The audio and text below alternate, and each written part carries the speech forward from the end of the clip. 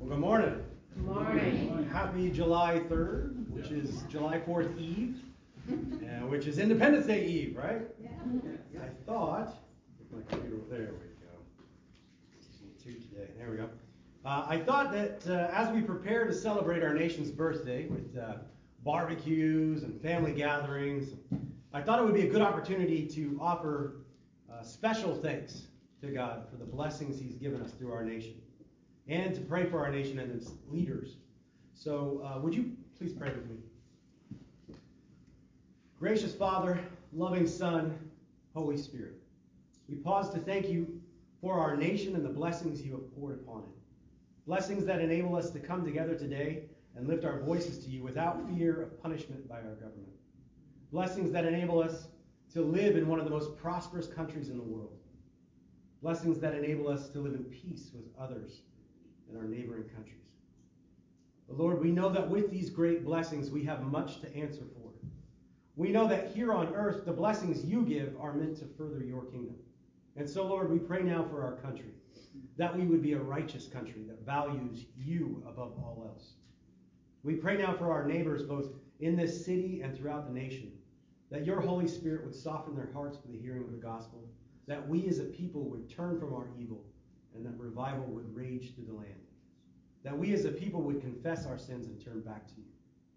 We lift up our leaders to you, Lord. We pray for the godly leaders that we have, that they would be strengthened and empowered to stand for your ways.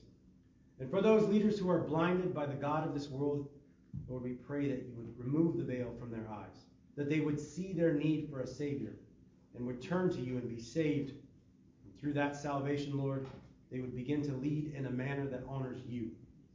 Lord, on this day on which we celebrate our citizenship in this great nation, we realize that it is a temporary thing.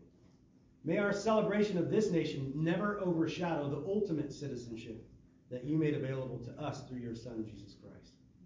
As wonderful as this nation is, Lord, may we hold our citizenship in your kingdom as the biggest definer of who we are. May your laws and yours alone be written on our hearts and flow from our mouths as we seek to glorify you on this day. In Jesus' name we pray. Amen. Amen. We live in a great nation, amen? Amen. We should be thankful. And it may be difficult to do, but I need you to do something for me.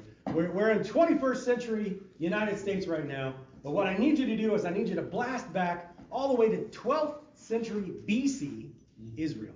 Okay? So we're going to do a little time travel there. And the amazing thing about this is that even though we're examining events in 12th century BC, these events are still applicable in 21st century America. This shouldn't be surprising to those of you who heard that opening poem from Ecclesiastes last week. Remember that chunk towards the end there that spoke about nothing new under the sun? If you don't, let me refresh your memory. I'm going to read now from Ecclesiastes 1, and we're just going to read verses 9 and 10. The whole poem is about how time marches on, right? But this little chunk right here, it says in verse 9, that which has been is that which will be, and that which has been done is that which will be done. So there is nothing new under the sun. Is there anything of which one might say, see this? It is new. Already it has existed for ages, which were before us. So the things that affected 12th century BC people still affect us here in the 21st century. And one example is from the sermon title today. It's the statement, that's not fair. Right? Anyone with children has experienced this declaration, right? Maybe even this morning. Right? Maybe it goes something like this. Mom, Jimmy ate the last of the Cocoa Puffs. Mom says, just eat the Cheerios. We're late for church. Hurry up. And what does little Jimmy say? That's not fair. But if we're honest with ourselves, even we as adults notice when things aren't fair. As we look around our world, it's easy to see instances that we don't think are fair. This person has such and such, and I don't. He or she got the promotion, and I didn't.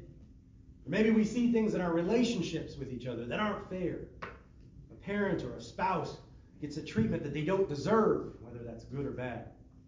We live in an imperfect world, stained with sin. And with that recognition, how do we generally respond to someone when they bring their complaints? We say, life's not fair. Get used to it, right? But today, our task is going to be discovering how we as Christians should respond to unfair situations.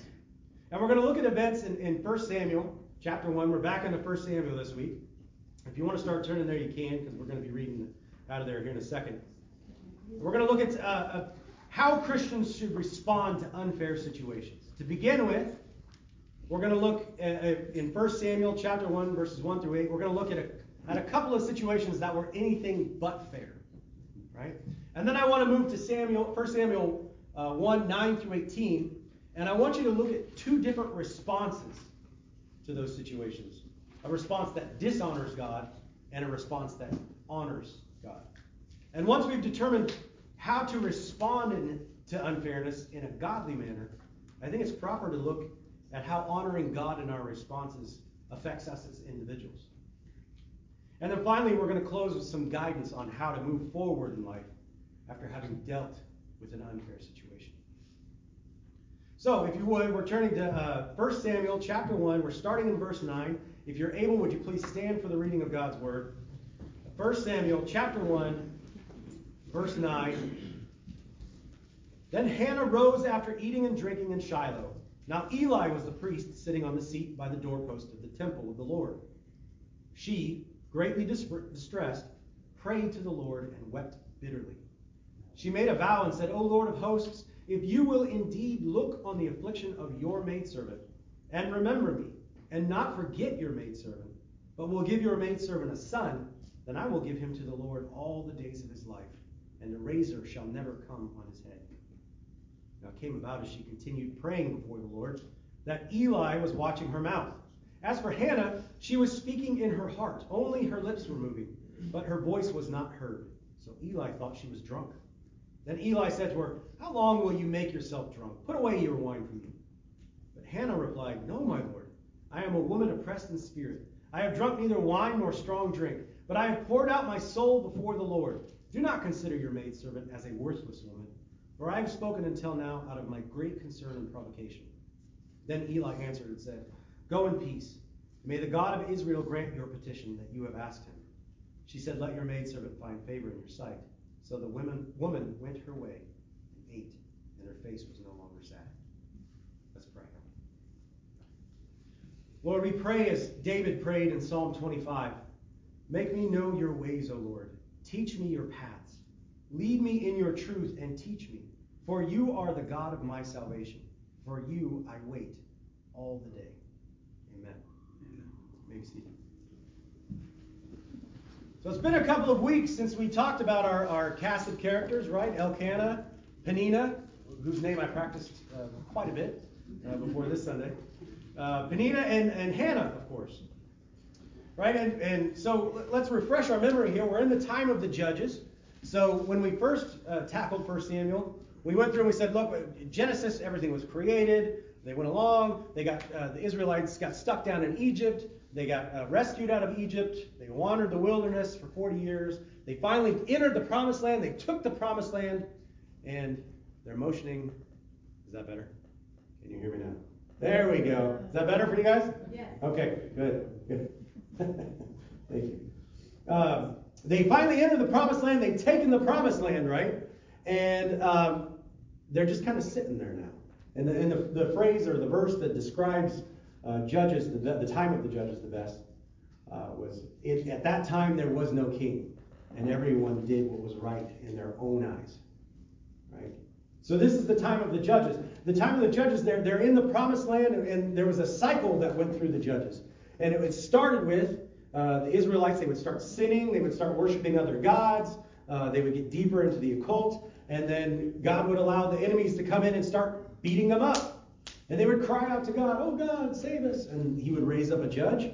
The judge would deliver them. The judge would die. And they would go right back to sinning again and worshiping other gods. And then the enemies would come in. And then they'd cry out to God. And then God would raise a judge. And he'd save them. And then the judge would die. And they'd go right back to the beginning again. So we see this cycle all the way throughout Judges. And we get to 1 Samuel. And now we're gonna focus in on this little family here. We've moved beyond the nation, right? And we're focusing in on this little family. For your sakes, I didn't make you stand while I read 18 verses, right? But I want to reread verses 1 through 8 for you, just to kind of familiarize you with it so you can understand our study today. So 1 Samuel chapter 1, starting in verse 1. Now there was a certain man from Ramathaim Zophim, from the hill country of Ephraim, and his name was Elkanah, the son of Jeroham, the son of Elihu, the son of Tohu, the son of Zuph, an Ephraimite. He had 2 wives. The name of one was Hannah. The name of the other was Peninnah. And Peninnah had children, but Hannah had no children. Now this man would go up from his city yearly to worship and to sacrifice to the Lord of hosts in Shiloh. And the 2 sons of Eli, Hophni and Phinehas, were priests to the Lord there. When the day came that Elkanah sacrificed, he would give portions to Peninnah, his wife, and to all her sons and her daughters. But to Hannah he would give a double portion, for he loved Hannah, but the Lord had closed her womb. Her rival, however, would provoke her bitterly to irritate her, because the Lord had closed her womb. It happened year after year. As often as she went up to the house of the Lord, she would provoke her. So she wept and would not eat.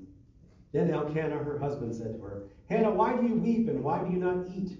Why is your heart sad? Am I not better to you than 10 sons? Now, I mentioned the first point of today's sermon was going to be a couple of situations of unfairness, right? And as we look at those verses, it doesn't take a rocket scientist to pick out those 2 things, right? First, we see in verse 2, we see Hannah, she didn't have any children, and Peninnah had lots of children, right? We discover in verse 6 that the Lord had shut up Hannah's womb, and she was barren, and along comes Peninnah, and she is just about as opposite of Hannah as you can be. Hannah can't have children, and Peninnah can't stop having children, right? And that doesn't seem fair.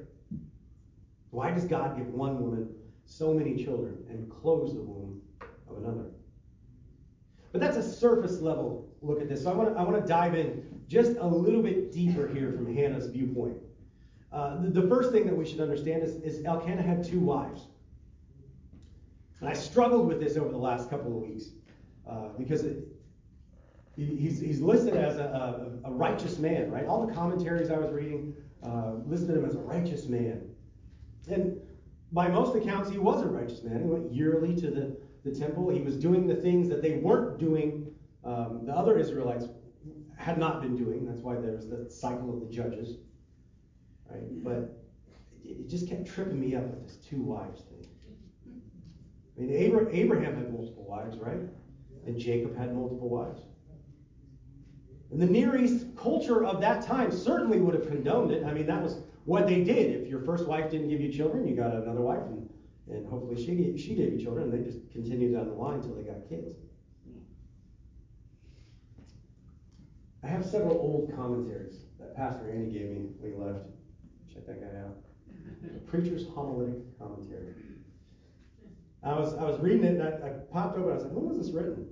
And it has a publishing date of 1892. 1892. It's an old book. And in this book, I finally found somebody willing to tackle the issue that he had 2 wives. I want to read to you what they say here. The custom of society unconsciously colors men's characters and habits. Their very conscience is influenced by the moral atmosphere which they breathe.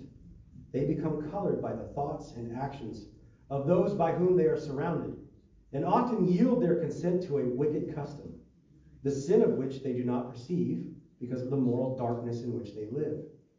It was doubtless so with those patriarchs who practiced bigamy or polygamy, and it was so also with Elkanah. Turn with me, if you would, real quick. Hopefully that didn't mess you up too much there, Karen. Sorry about that. I'll get a table next time. Turn with me to Genesis, if you would. Genesis chapter 2. Genesis chapter 2. My pages will stop sticking together. There we go. Genesis chapter 2. I'm going to start in verse 22, and I'm just going to read a couple verses here. Genesis chapter 2, verse 22. The Lord God fashioned into a woman the rib which he had taken from the man, and brought her to the man. And the man said, This is now bone of my bones, flesh of my flesh. She shall be called woman, because she was taken out of man. For this reason a man shall leave his father and his mother, and be joined to his wife, and they shall become one flesh. One flesh. The Bible has verses in it that are descriptive, right? They describe what's going on. But it also has verses in there that are prescriptive. So they tell you what you should do, right? So descriptive would be like, there's a lady in the second row wearing a striped shirt.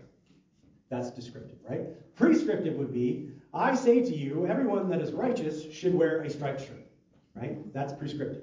That's not in the Bible, but that's just an example, right?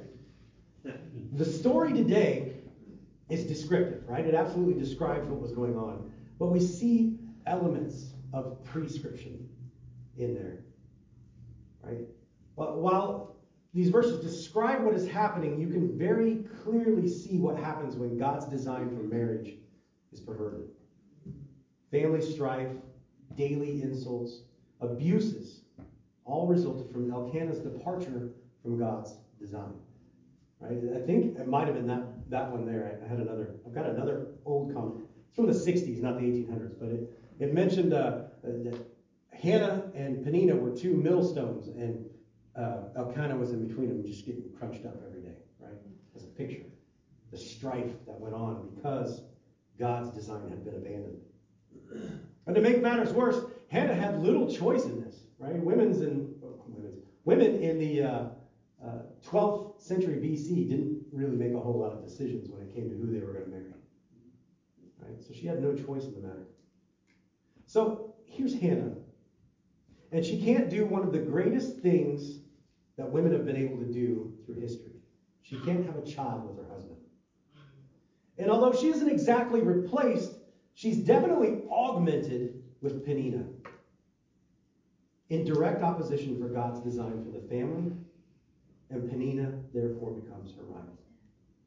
And every day she has to endure the backhanded comments, the feelings of inadequacy, however unfounded but still real to her. The pain of watching Peninnah provide the joy of a son or a daughter to the man that she loved, the one that God had sewn her together with in one flesh. And then they would go to this feast in Shiloh, and this was supposed to be a joyful thing, right? This was a time for the Israelites to come together, and they were to worship, and they were to thank God for all the things that He had given them. There's a description of the attitudes that people were supposed to have during this feast in Deuteronomy 14, in verse 26. He's given a little instruction. He says, "You may spend the money for whatever your heart desires, for oxen, or sheep, or wine, or strong drink, or whatever your heart desires. And there you shall eat in the presence of the Lord your God and rejoice, you and your household." This feast was a time for joy for what God had given them. And yet, what had God given Hannah? Every year she would go there, every year. And there was this custom there that the leader of the house would offer a sacrifice, and a portion of that, like the right shoulder and a few other small pieces, would go to the priest, but the family would get the rest of the meat, right? And so here comes Elkanah, and he doles out a portion to each one of the children, and then he doles out a portion to Peninnah. And then he picks up this big old slab of beef and slops it down on the plate in front of Hannah. And God bless his heart, he was just trying to show Hannah that he loved her, but it would just sit there, filling the plate, just as useless as Hannah felt. It was useless because if you look at verse 7, it says, Hannah would sit there and not eat, while Peninnah would mock her. Why does she need so much food? Look at that big old helping of food. Why don't you give some of that to the kids? She doesn't have anybody to share it with. Why are you giving her that big old hunk of meat?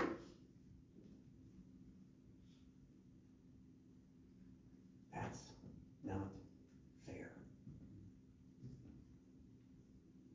On the flip side of that coin, just imagine you're Peninnah. You're the second wife. You're the wife that was brought in because the first wife couldn't have children. And again, just like Hannah, you didn't have very much choice in the matter. And even though you provide your husband with several children, several sons and daughters, he would always put that ridiculous pile of meat in front of the wife that he loved. The wife that didn't have to do anything to earn his affection. The wife who just sat there and whined and wept the whole time. And meanwhile, your husband would sit there and try to console her, completely ignoring you and your children. That's not fair either. Now, I sincerely doubt that any of you are dealing with either of these two exact situations, especially those of you of the male gender with us this morning, despite what our culture says.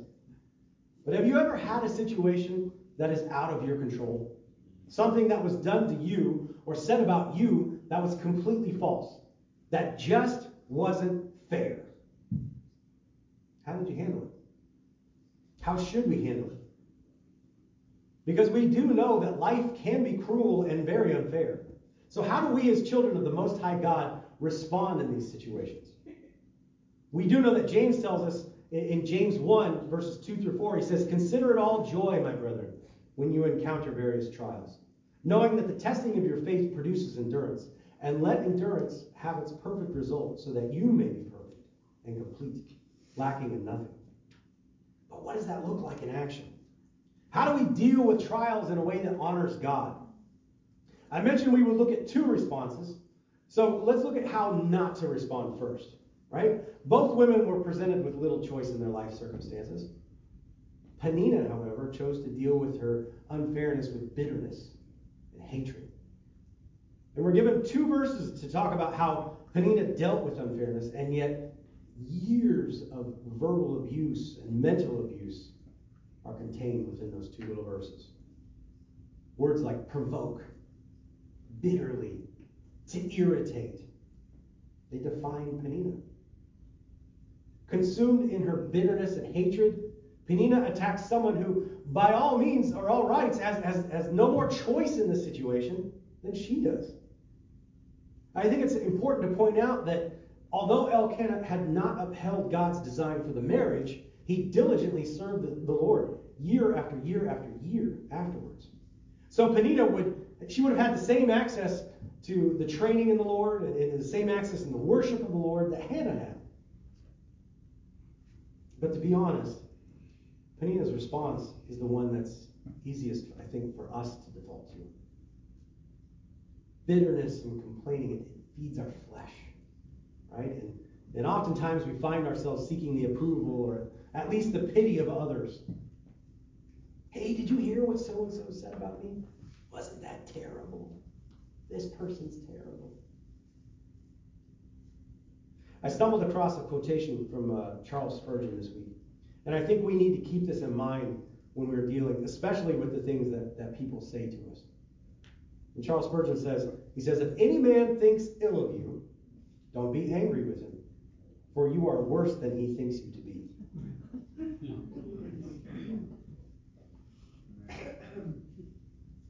We may have the sin of another in our life.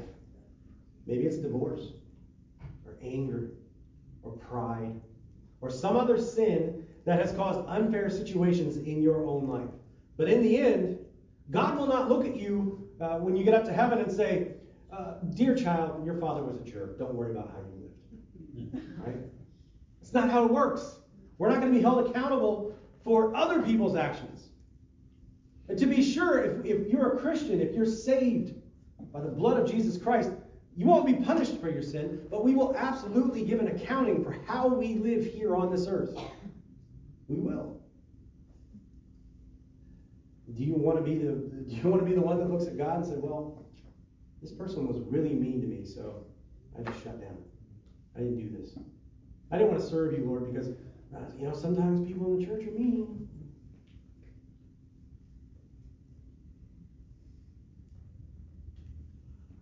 There's a second example. It's Hannah's example. Let's look at her. Year after year, tortured by her inability to produce an heir for her husband. Year after year, provoked bitterly by her rival, Peninnah. She weeps and fasts and prays. Look back to our verses for today. Starting in verse 9 there, it says, "Then Hannah rose after eating and drinking in Shiloh. Now Eli the priest was sitting on the seat by the doorpost of the temple of the Lord. She, greatly distressed, prayed to the Lord and wept bitterly. She made a vow and said, 'O Lord of hosts, if you will indeed look on the affliction of your maidservant and remember me, and not forget your maidservant, but will give your maidservant a son, then I will give him to the Lord all the days of his life, and a razor shall never come on his head. Now it came about as she continued praying before the Lord, that Eli was watching her mouth. As for Hannah, she was speaking in her heart. Only her lips were moving, but her voice was not heard, so Eli thought she was drunk. Hannah gives us a case study in how to deal with life's unfairness. Right? If Hollywood wrote this story, right, they would have given Hannah some witty response to bring Peninnah down a couple notches, right? Or maybe she would have figured out a way to murder Peninnah and get away with it. But Hollywood didn't write this. The story of a godly woman who rises from the table of her humiliation and seeks after God is what we're looking at today. Hannah goes to the one place where she knows Peninnah won't follow to the Lord, and she pours out her soul. I don't usually try to take large portions of commentary and insert them into my sermon, but I've already done it once, so what's one more, right? I thought this take on Hannah and her faith is too well written to pass over. The New American Commentary says this about Hannah. In spite of, or perhaps because of, her infertility, Hannah was a woman of faith. In fact, Hannah is portrayed as the most pious woman in the Old Testament. Here she is shown going up to the Lord's house. No other woman in the Old Testament is mentioned doing this. In addition, Hannah is the only woman shown making and fulfilling a vow to the Lord. She is also the only woman who is specifically said to pray. Her prayer is among the longest recorded in the Old Testament. Furthermore, her prayer includes the most recorded utterances of Yahweh's name by a woman, 18. She is shown avoiding the faults of the first infertile covenant woman, Sarah, by seeking help from Yahweh rather than pursuing crafty schemes. She also avoided the fault of Jephthah, who likewise made a vow that separated him from his child. Whereas Jephthah gave his daughter as a burnt offering, Hannah gave her child as a living sacrifice. So let's look at this prayer. This prayer of Hannah's. Starting in verse 10. Just going to open up here. 1 Samuel chapter 1, verse 10. There we go.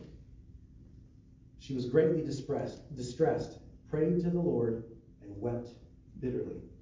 That wept bitterly, it can be translated bitterness of soul. We see that phrase in Job several times, right? You're familiar with Job. He lost his whole family. He lost everything he owned, right? He lost his health. That bitterness of soul was something he says several times. In 2 Kings 4, we see there was a Shunammite woman who Elisha had, through the Lord, given a son. Right? He prayed for her. She had a son. This son was older. He was working in the fields and dropped dead. Right? And she comes to him, and he sees her afar off, and he kind of wonders what's going on. And she comes up and she grabs his feet when she gets there. And the servant that was with him goes to push her away, and he says, No. He says her soul is troubled within her. Right? It's that same phrase. It's the same thing. That she just lost her only child. Except here's Hannah, and she's praying with that same fervor, that same pain in her soul. And she takes all of this internal pain and gives it to the Lord. And her prayer has a few components we need to look at. She starts off with, O Lord of hosts. Prior to this prayer, no other scripture uses this term to speak of the Lord. And she says, O Lord of hosts, and she takes God and she puts him where he belongs, as the sovereign ruler of the universe. She says, O Lord of hosts. And second, we see another component. She uses the word maidservant 3 times. Right? Maidservant, maidservant, maidservant. So she puts God where he belongs as sovereign ruler of the universe, and she puts herself where she belongs as a servant of the Lord. Right? As owned by the Lord. Brandon, in our youth group lesson Thursday night, made a point of pointing this out for us. What does it mean when you own something? What can you do with something you own? Whatever you want, right? And that's what Hannah's saying. Lord, you can do whatever you want. You are sovereign, and I acknowledge that. But then we get to the third portion. She makes a vow. It's a Nazirite vow. That's why you hear about the no razor shall ever touch his head.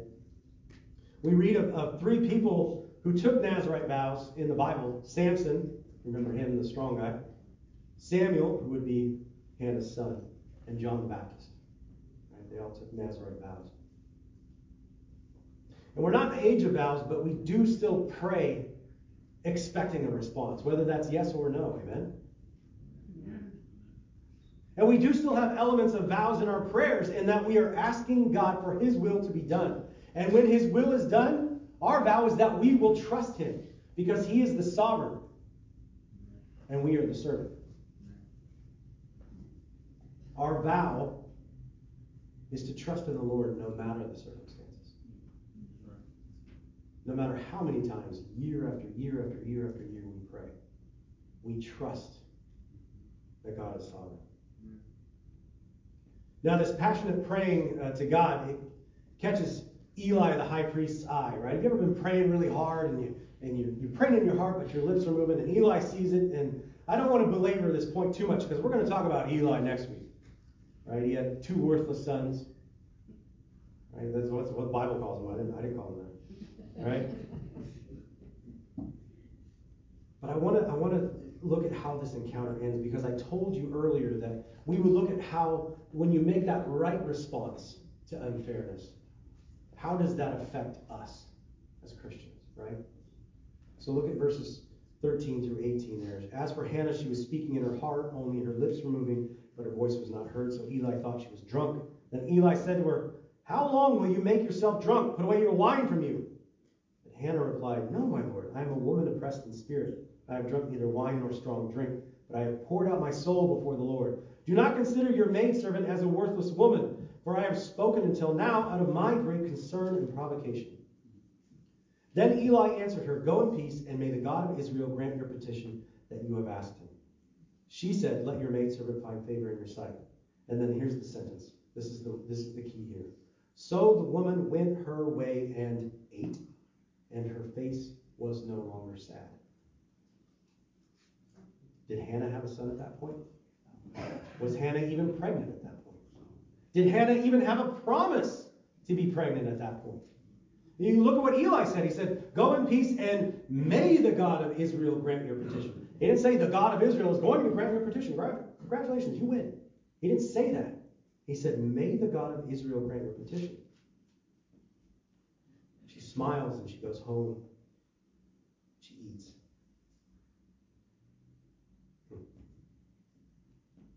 She had put God in the position where he belongs, sovereign ruler. She'd put herself in the position where she belongs, servant. And she'd taken all that pain out and she laid it there in front of God. She removed it, set it down, and walked away from it. And she smiled. And she went back to that big old chunk of meat that was sitting on her plate. Maybe made a roast beef sandwich. Do we do that today? Do we have things in our lives that just keep eating away at us? Yesterday in men's Bible study, we used the metaphor of a house, right? And when somebody comes over to your house, you make sure the front room's real nice and clean, right? They're like, "Oh, your house is so clean." Don't open the closet. Don't go upstairs, right? When we become a servant of God, he wants the whole house, not just the front room. Right? And do we have closets or rooms that we've blocked off from God? We said, "Don't go in there. That's ours." Do we have closets of bitterness and anger and unfairness of things that have happened to us? This week we need to examine our lives. We need to throw open those doors where we hide our bitterness and despair. We need to unload it all at the foot of the cross so that we can be free to fulfill our vow, our mission of making disciples of all nations. Closing, I just want to quickly highlight something. You see, sometimes our prayers are answered in the way that we want, and sometimes they're not. right? And maybe a few years go by or a few decades and you're able to look back and go, thank you, Jesus, for not answering that prayer. Whew. But sometimes we may not know why the answer is no. How do we deal with that? How do we continue to press on when God says no? That's not what I'm doing right now. What guidance does the Bible give for both yeses and nos in our prayer lives? And it may surprise you, the response is pretty much the same. In Hannah's case, God answered her prayers the way she asked, right? We read in 1 Samuel 1, 19 through 20. They get up the next morning, they worship the Lord, they go home. Elkanah and Hannah know each other in a biblical manner, and Hannah has a baby. Great. And in response to God giving Hannah a son, she fulfills her vow. She trusts in the Lord. She gives Samuel to the service of God the rest of his life. And so Hannah's response to God answering her unfairness is to trust God and to worship him. But what happens when the story doesn't turn out the way we hope? What happens when the suffering continues? What does the Bible say for that? So in 2 Samuel, in chapter 12, we read about a guy named David, right? King David. And he'd gone out and he'd had an affair with a woman, gotten her pregnant, and then to hide it, he'd had her husband killed. Right? He murdered him. And it all becomes apparent. Nathan comes to him, the prophet comes to him and exposes his sin. And Nathan in verse 14 says, because you've done this, the child will die. The child that is being born to Bathsheba. And so we pick up there in verse 15. It says, so Nathan went to his house. Then the Lord struck the child that Uriah's widow bore to David, so that he was very sick. David therefore inquired of God for the child, and David fasted and went and lay all night on the ground. The elders of his household stood beside him in order to raise him up from the ground, but he was unwilling and would not eat food with them. Then it happened on the 7th day that the child died. And the servants of David were afraid to tell him that the child was dead, for they said, behold, while the child was still alive, we spoke to him, and he did not listen to our voice. How then can we tell him that the child is dead, since he might do himself harm? But when David saw his servant whispering together, David perceived that the child was dead. So David said to his servants, is the child dead? And they said, he is dead. So David arose from the ground, washed, anointed himself, and changed his clothes. And he came into the house of the Lord, and he worshipped. And then he came into his own house, and when he requested, they set food before him, and he ate. Then his servant said to him, what is this thing that you have done? While the child was alive, you fasted and wept. But when the child died, you arose and ate food. And he said, while the child was still alive, I fasted and wept. For I said, who knows, the Lord may be gracious to me, that the child may live. But now he has died. Why should I fast? Can I bring him back again? I will go to him, but he will not return to me. So David trusted God and worshipped him. Both responses are the same. God is sovereign. God is in control. I am your servant. Do as you will, Lord. Both responses honor God as the giver of life and the sovereign ruler of the universe. And this is how we as Christians deal with unfairness. Because we've seen life ain't fair, right? We know that we will face situations where we are unfairly treated. But we also know that there are two responses to unfairness. A response that honors God and a response that doesn't. And if we choose to honor God with our response, things may not turn out perfectly. We may not receive vindication. But as Philippians 4, 6 through 7 tells us, be anxious for nothing, but in everything by prayer and supplication with thanksgiving, let your requests be known to God. And the peace of God, which surpasses all comprehension, will guard your hearts and your minds in Christ Jesus. That's the peace that Hannah had. That's why she smiled and went and ate. As we move now in our service to the Lord's Supper, we're reminded of the peace that God gave so freely to us. This meal is a meal for believers. It's done to remind us of the sacrifice that Jesus made to overcome the sin in my life and the sin in your life. If you are here today and you haven't accepted that gift, I'm so glad you're here. I am so glad you're in the right place. But this meal is a meal for believers. I'm going to pray now, and then we'll sing a song. And while we're singing, feel free to stand up and head to the back there and take your cup there. The bread's underneath the juice there. And then as you come back to your seat, now is the time for self-examination. What are the things in our life that we're harboring? What is the bitterness that we're harboring? What are the things that are getting in the way of having a good relationship with God? Not on God's part. God's always there. On our part. What are we doing to break that up? Let's pray. Lord, we thank you for Hannah and Elkanah, and we even thank you for Penina. And we thank you for the Peninas in our life. Lord, they drive us to you. And they're uncomfortable and they're painful, but Lord, they drive us to you, the author of peace. Lord, may we take our hurts and our unfairnesses to you like Hannah. May we lay them at the foot of the cross, and may we raise up and smile and go and eat. We pray as we partake of the Lord's Supper here, Lord, that you would convict us of those closets or nooks and crannies in our homes where we hide bitterness or hide any other sin for that matter. Lord, that you would throw those doors open, that we would lay those down, and that we would honor you. Lord, we love you. It's in Jesus' name we pray.